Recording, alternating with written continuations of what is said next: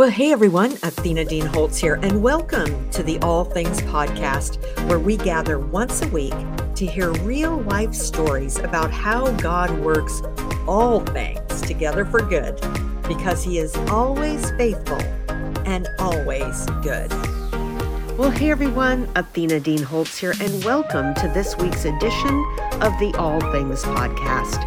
For this third week in January 2022, that included celebrating Martin Luther King, I would love to share with you one of our most powerful interviews from 2020 on racial injustice. The interview was with my friend and best-selling author of Soul Rest, Dr. Sandra Dalton Smith. This was such a powerful conversation that we had about how the church treated she and her husband as they church shopped early on in their marriage. It definitely gave me a whole lot to think about and to be more conscious of as I welcome newcomers to our church. And I think it'll give us all something more to ponder and to reflect on how we can be a bridge and show the love of Christ. So let's roll that conversation. Welcome to the All Things Podcast and another bonus content episode where we are continuing the conversation about racial injustice.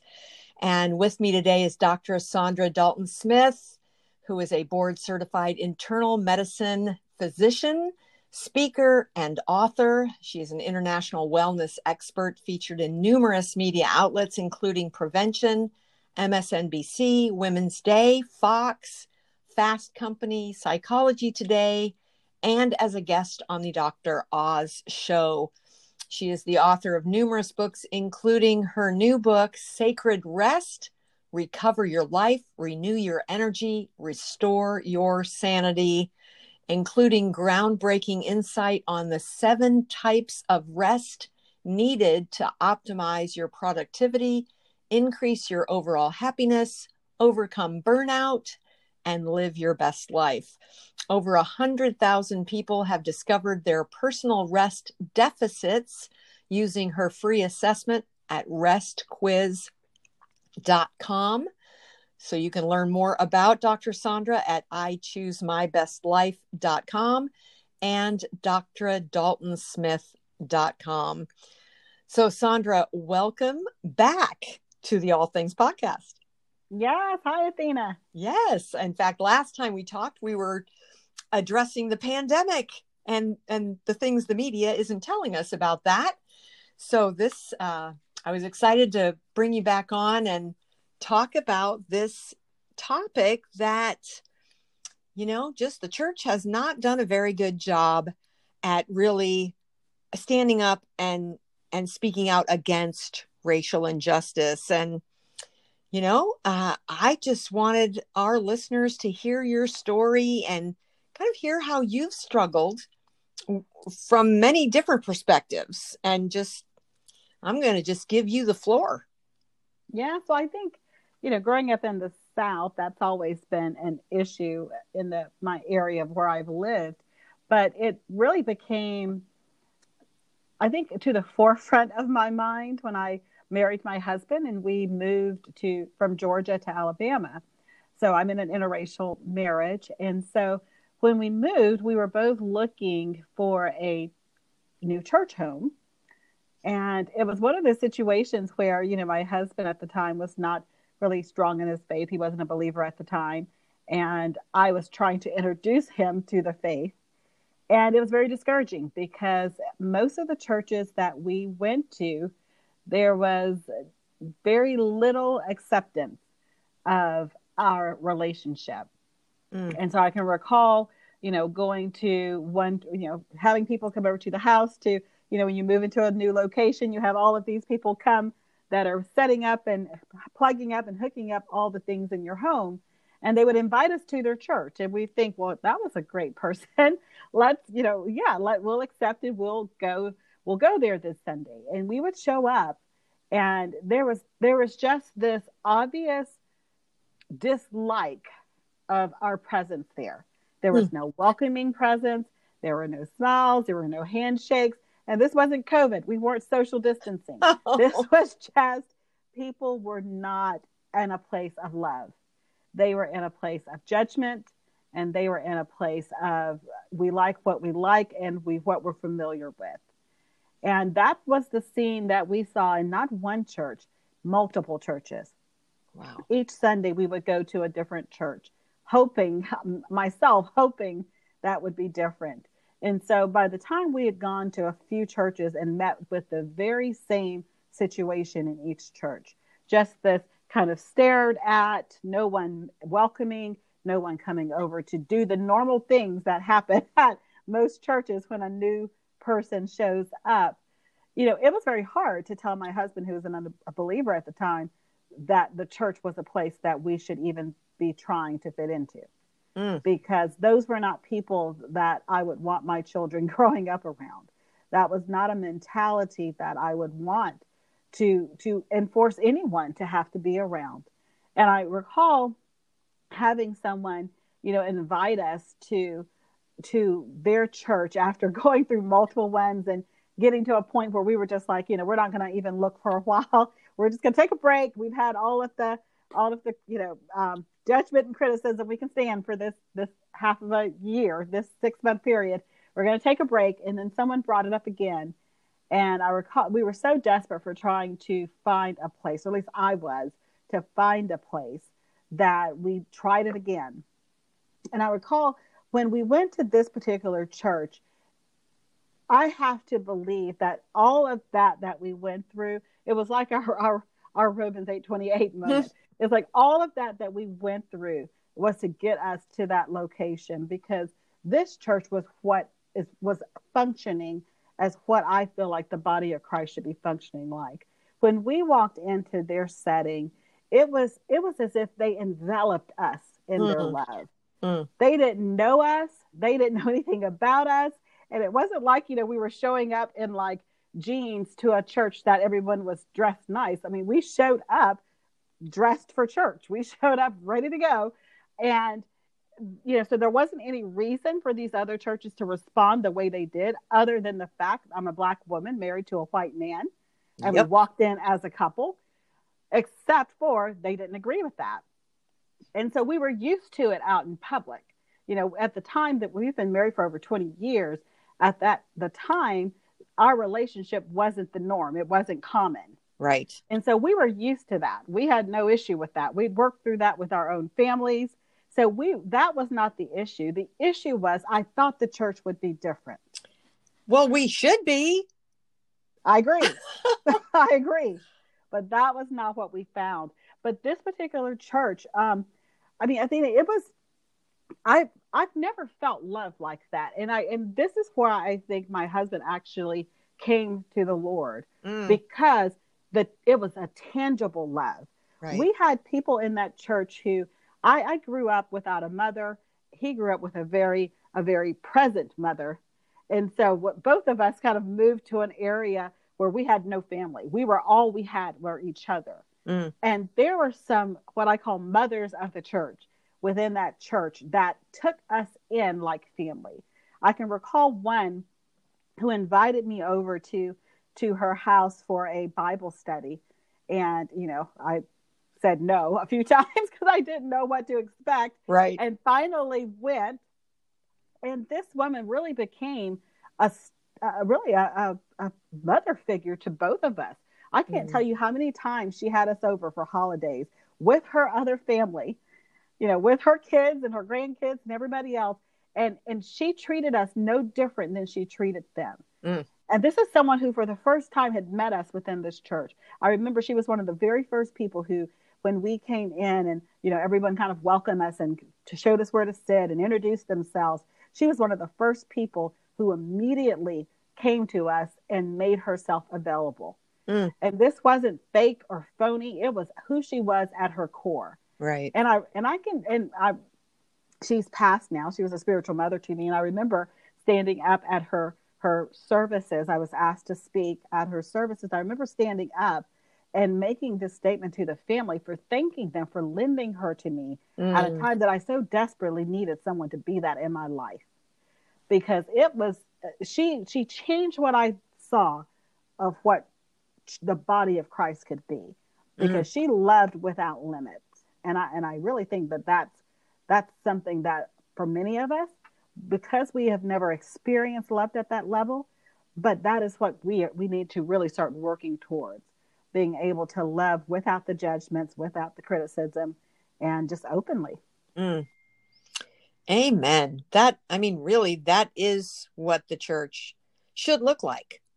And shame on us that we don't, and that we would treat those who with a different skin color with such aloof and judgment.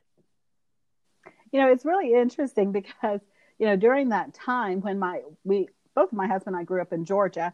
So like I said, we've been in the South forever. We're familiar with, and we shouldn't have to be, but we're familiar with that culture of racism.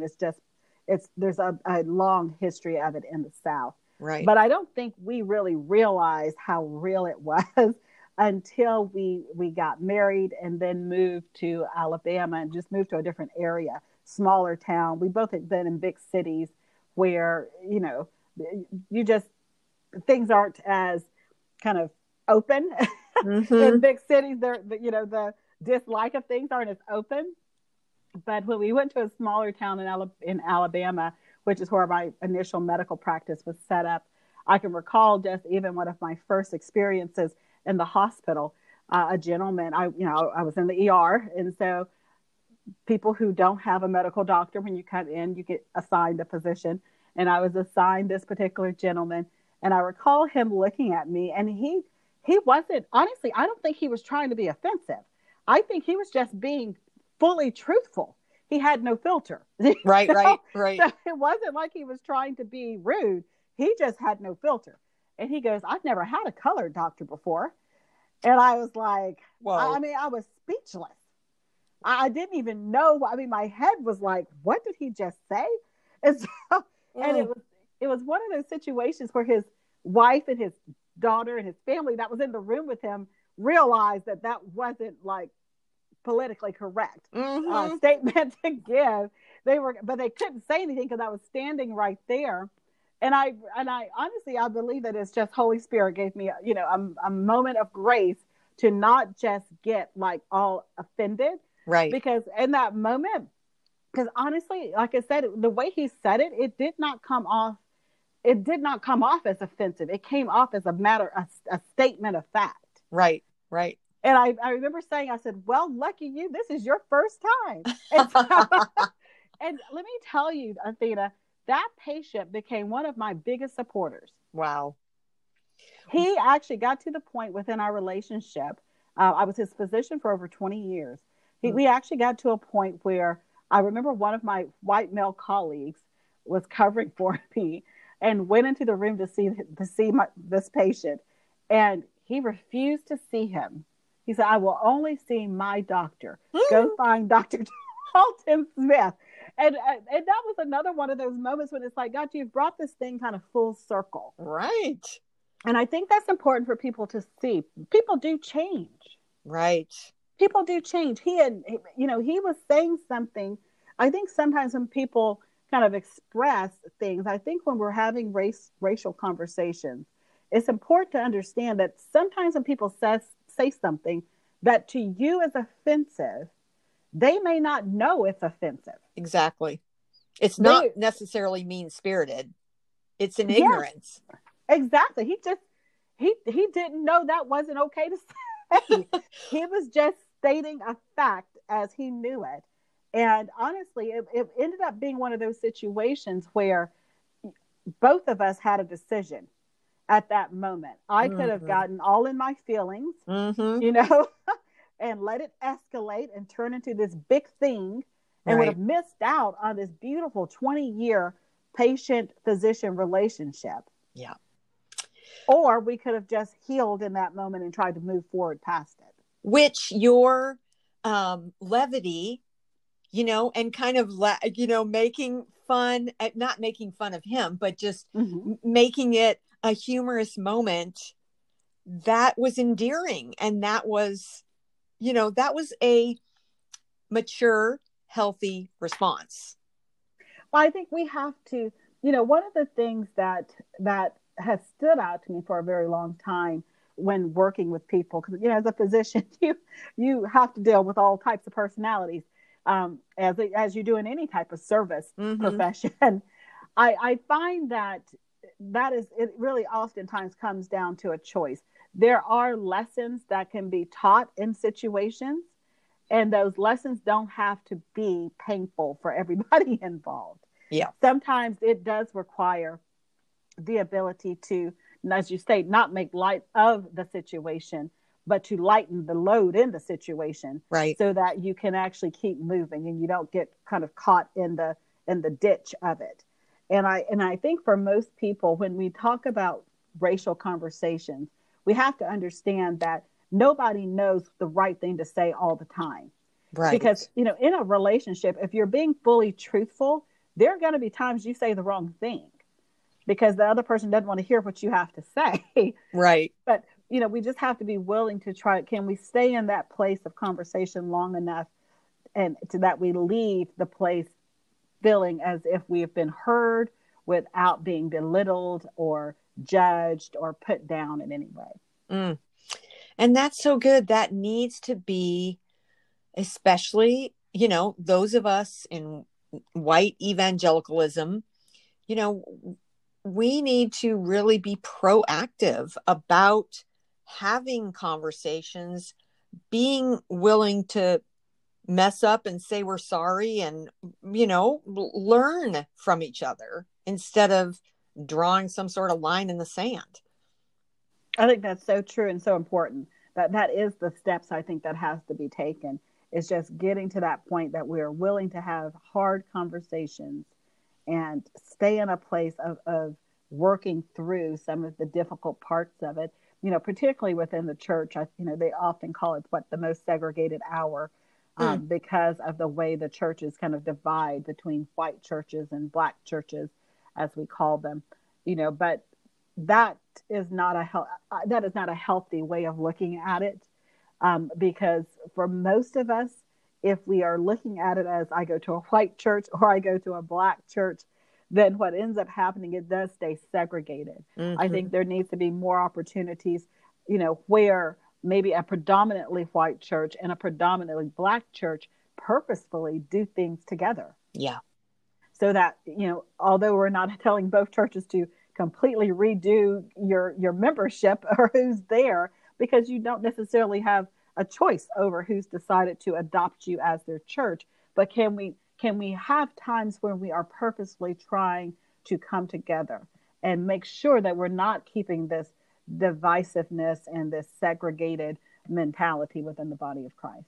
Mm. This is so good. So good. And we have a long way to go, but I think we, just beginning to have the conversation and really be, have that sense of humility. Like, wow, we don't really know.